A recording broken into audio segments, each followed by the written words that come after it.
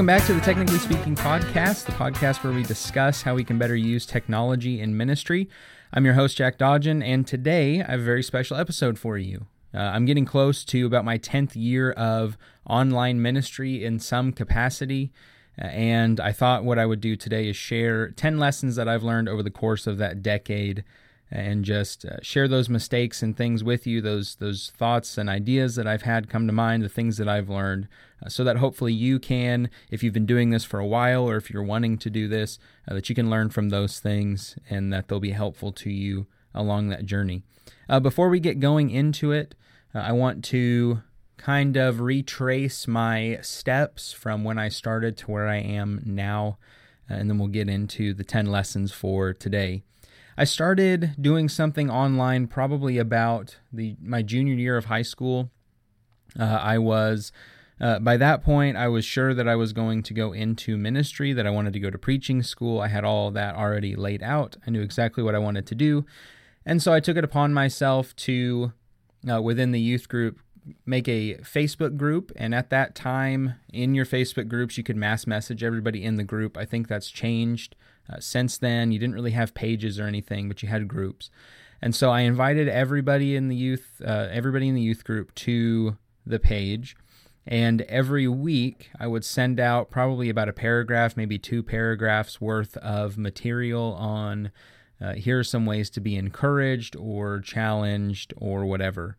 And I would take a passage, work off that passage, and just kind of get that out there to them. And that was really my first foray into doing something online to try to encourage other people. From there, I went to school just a couple years after that. I went to school at Bear Valley, and there was a ministry tech class. And in that class, at that point, I had kind of dropped off the weekly thing just a little bit. And then in ministry tech class, we were required to make a blog. And so I started a Blogger account and started doing something there where I wrote every week. And from that point, I said, okay, I'm kind of really interested in doing this. And so I got a WordPress account and started maintaining that even more. Instead of writing just once a week, I started putting out little Sunday articles that were shorter and easier to read and had some discussion questions at the end of them. And I also started messing around with some other types of things and sharing with other people and thinking about making a Facebook page, though I didn't quite get there. But it was at the end of my second year of college that another friend of mine said, hey, I'm wanting to do this website. I want to call it Strong Church. Here's kind of the idea of what I want it to be, and I want you to be a writer. And I was all on board for that. I jumped in to be a writer, and then as it turned out, the other guy that he was going to do this with was going to be really involved, and then he kind of stepped back, and so I filled that void. And here I am about 6 years later with Strong Church, having done it all these years, and we've been more active in some parts than others. We've been involved in videos, we've been involved in podcasts, we've been involved in lots and lots of writing over those years. And looking back on some of my posts from the early days, which I have saved and I have them available, but they will forever be locked away in my little time capsule to look back on, never to be released into the world again, because they were not very well written. They might have been helpful at the time. I think it was the best that I could do at the time, but looking back on it, it was very bad, which is something you want. You want to be able to look back and go, wow, I've grown a lot, but I hope 10 years from now, I'm not looking back at the things I'm writing now and going, yikes, I've grown a lot here too. Man, my writing was bad 10 years ago. I hope that's not the case from here 10 years later, but who knows? Maybe that'll be the case. I do plan to continue to grow and get better, and hopefully these lessons I've learned here will be lessons that are continually helpful to me as I move forward. With all that said, there's no tech tip today because technically you're getting 10 of them. So we'll jump right into those.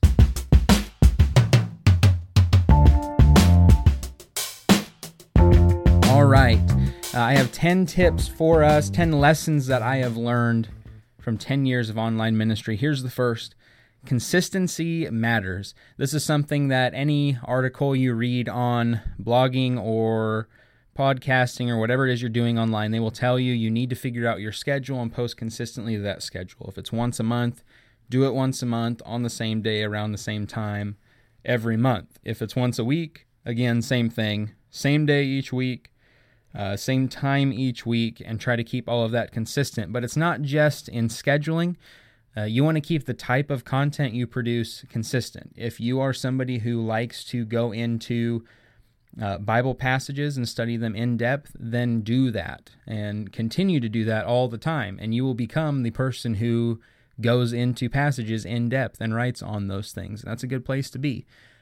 For me, a lot of what I write, though I do get into the delving into passages a little heavier, I spend a lot of time writing about the culture, and that's kind of where I've planted my flag. I want to write about the culture, and I want to write about Christians responding and living within that culture and what they can do. And so you keep your type of content consistent there, and you also want to keep your quality consistent. That's not to say that you won't get better over time or worse over time, but hopefully you're getting better over time. But you want to do well every time you put something out. If you have dips in your quality, that's going to affect your readership as well. That is lesson number 1. Lesson number 2 is don't post on a bad day. Now, notice I didn't say don't write on a bad day. It's perfectly fine to write something out if you are feeling upset about something, if some things that you've seen elsewhere online or in your congregation or something just upsets you, but don't post those things on a bad day. I have definitely been guilty of kind of writing a rant sort of post and putting those things up. I haven't done it in a while, and I'm endeavoring to not do that anymore because, well, it wasn't okay when I was younger, but I thought that it was okay younger. I know better than to do those things now. It's okay to write those things out, but take some time away from it. Let your emotions kind of cool off. Let your logic side come back a little bit and think about it and read through it and go, would it really be smart for me to post this? Is this going to cause more harm than it does good? Is it really worth it to call these things out and risk alienating some people? Don't post on a bad day. That's lesson number 2. Lesson number 3, keep things positive even when the subject is not. It can be really easy, and for the last couple of years, because of some events in my life, I've kind of been a bit more cynical and pessimistic than I have been in the past. And so it was easy for me to write an article, for example, 5 things God doesn't want us to do. Well, that is what I'm going to write about, and that's, it's true, these things are right. But it's a negative slanted article. God doesn't want you doing these things. And my points would be, he doesn't want you to do this. He doesn't want you to do thing number 2. He doesn't want you to do thing number 3, and on and on. Whereas I could address the same topic, the same subjects, but I could do it in a positive way. 5 things God does want you to do. Instead of writing, don't do this thing, I would say, do this other thing. Now, by saying do this, I am eliminating the thing that God doesn't want you to do, but I didn't have to write it in a negative way. I've tried to be a lot more conscious of that in my recent articles of how I'm presenting it. Instead of giving a negative slant, don't do this, or these things are not good, trying and flipping that and saying it in a more positive way. Ultimately, that is a lot better for those that are reading, and it's a lot better for you. It has helped me to not be as cynical and to get over those types of bad attitudes that I may have about some things. If I look at it and go, okay, maybe God doesn't want us doing these things, but I should focus on what he does want me to be doing. So that is lesson number 3 there. Keep things positive even when the topic isn't. Lesson 4, don't chase after clicks. I was reminded when reading through the Sermon on the Mount, we're currently going through a study on the Sermon on the Mount in one of the classes that I'm a part of. And in that Sermon on the Mount there in Matthew chapter 6, you have Jesus talking about prayer and fasting and giving, and in all 3 of those places, he talks about don't be like the hypocrites who stand out and announce their giving or announce their fasting. You can tell that they haven't eaten in a long time because of the way they look, and they do all these things to receive glory from men. Well, that is the equivalent to me, at least in my mind, as far as reaching out for clicks. I'm going to title it this way so I can get more attention. I'm going to say things in this way to get more people to click on it. I'm going to use this picture to try and drive traffic. And that is not the right kind of attitude to have. It's not about chasing the clicks. It's about what Jesus says there in Matthew 6. Your Father who sees in secret will reward you. We do this stuff for God, not for other people. Now, we want other people to be encouraged by the things we write or challenged by the things we write, but don't sacrifice the quality of what you have to say because you're chasing after cheap clicks. You write something well and people will come to that. You do the work of the Lord and He will take care of the growth for those things. Lesson number 5, reading will make you a much better writer. It helps you with style. It helps you with your ideas. It helps you if you get stuck in a rut to kind of break through those things, not because you're going to steal from that author. In some cases, you're going to directly quote some things that the author said and build off of those. In other cases, something a writer will say will spur you on to another idea and might pull you out of this creative rut that you found yourself in. And I found that the more I read, the better my writing is, the bigger the difference my writing has in it, that I consciously look at the words I'm using and saying, oh, I can't use this verb again. I've already used it. I need to find a different word. So it helps me write something that is more pleasant to read. And then along with that, it does help me kind of stay fresh on ideas, as well as with newer books. It helps me kind of stay up on topics. And since I'm a culture writer, that's very helpful to me of having a better understanding of what's going on and being able to react to it. Lesson number 6, your grammar matters. When I was first starting out and writing those few little paragraphs that shall forever be locked away, I had a few people who would, when I asked the teens, I would say, hey, did you read, the thing that I sent out this week? And I remember there was one of the teen girls. She was just a few years younger than me. She said to me, well, I tried to, but there were too many typos within the first couple sentences, and so I quit. And while that was a really difficult thing for me to hear, and I believe I responded with, well, hey, it's short, just read through it anyway. It was a good reminder and something that obviously I've not forgotten over the course of these 10 years, that poor writing, and by which I mean bad grammar, misspelled words, wrong punctuation marks, those sorts of things will keep people away from reading what it is you have to say. I do make mistakes still in my writing. I'm sure I make a lot more than I know, but anytime I write something, I put a day between it if I can, and then I go back and proofread it. I look over it. If I'm really not sure about something, I will Google it to make sure that I'm doing it right, or I'll pass it on to somebody else and say, hey, can you proofread this for me and look over it for me? And that has been really helpful. So if you have people that can help be a network for you of proofreading, do that, use them, utilize those people, because that does make all the difference. Few punctuation marks here that are wrong or misspelled words could mean the difference between somebody who reads what you have to say and somebody who completely ignores it. Lesson number 7, if you need a break, take a break. I have just this podcast, for example. If you go and look on our SoundCloud account, you will see this one and a Too Many Books podcast, and then my Technically Speaking podcast from a few weeks ago. And then the next closest one before that, there's 6 months of space between them, because we ran out of ideas. We were kind of pushing ourselves too much, trying to do too many things, and then everything just dropped out. It would have been a lot better if we had said, you know what, let's skip one episode. Let's take a few weeks here. Let's recharge. Let's have some ideas. And kind of distance ourselves from this and come back a little bit more fresh to handle these things. It can be tempting to say, well, I write twice a week. I've got to put stuff out twice a week. Have somebody fill in the gap for you. Have somebody else write and then post those things. Take a little bit of a break so that you can recharge, get your ideas back, get your creativity back, and then start jumping back into it. Be sure to take breaks if you need them. It's okay. The world will keep spinning on, and you can get back to writing the quality stuff that you are used to writing and that your readers are used to reading. Lesson number 8, work with others. I mentioned in the last lesson there, Use other people to fill in the gaps when you are having this lapse in creativity and you don't really have anything left in the tank. But this also extends to just maybe everything's going well for you. Well, use that platform that you have to help bring other people up. You're all on the same team.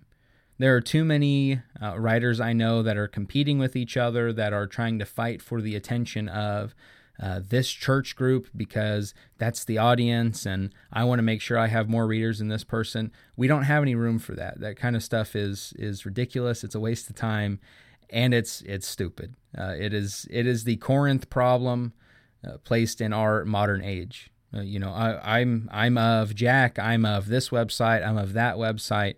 It doesn't make any sense. Okay, we're all trying to accomplish the same goal, so we need to work well and help others up. That's why on Fridays on Strong Church, I try to put up 2 features every week, and sometimes we'll do a little more. But I try to feature articles and other things from other writers across the blogging sphere and all of that, because I want people to go read them as well, because we're all trying to do the same thing, to encourage, to inspire, and to challenge other people in their walk with Christ. Here's lesson number 9. No one will say things the way that you say it.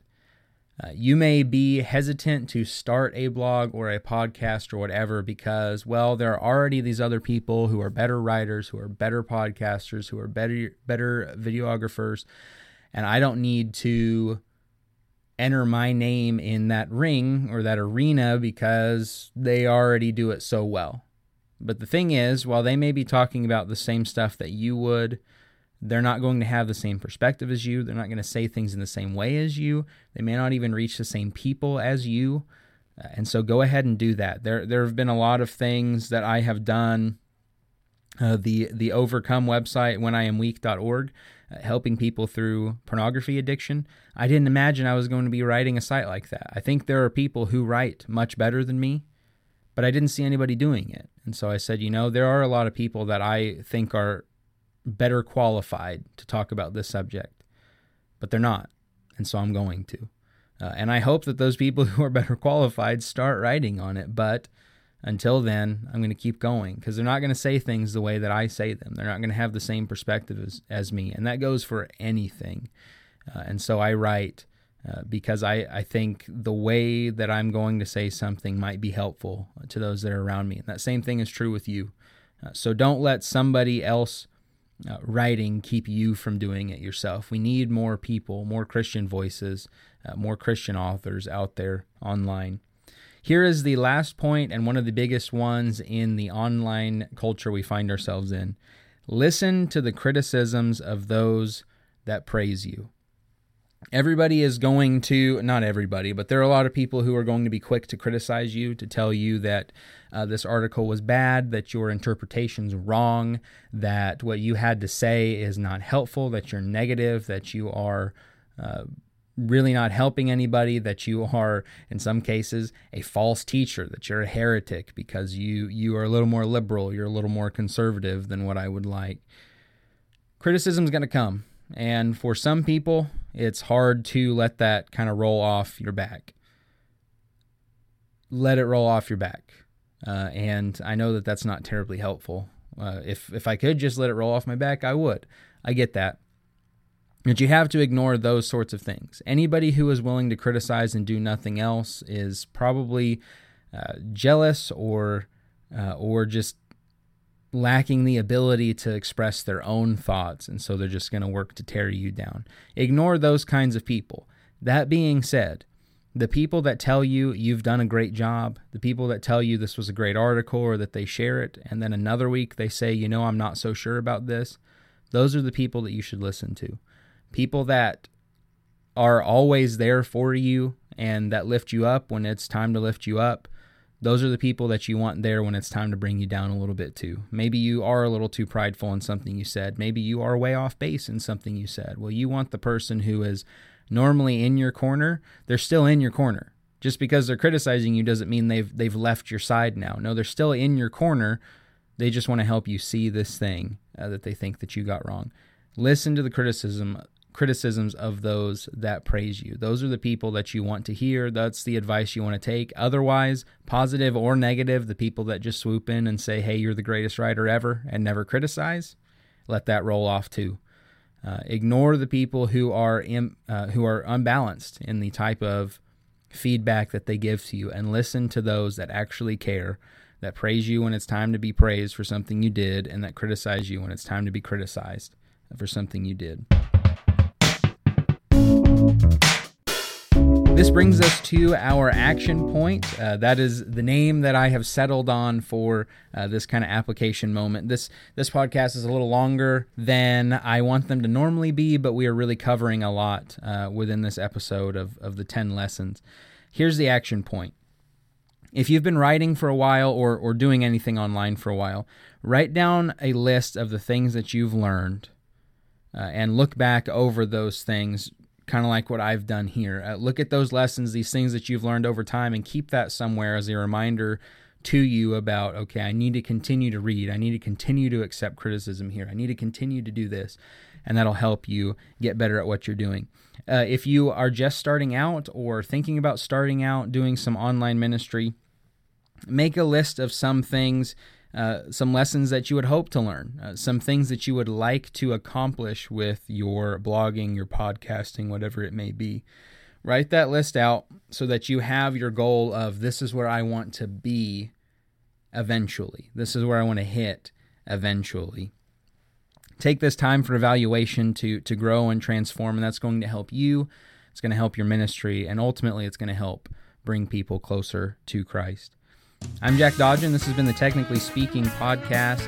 And remember that no matter where you go, online or off, you represent Jesus Christ.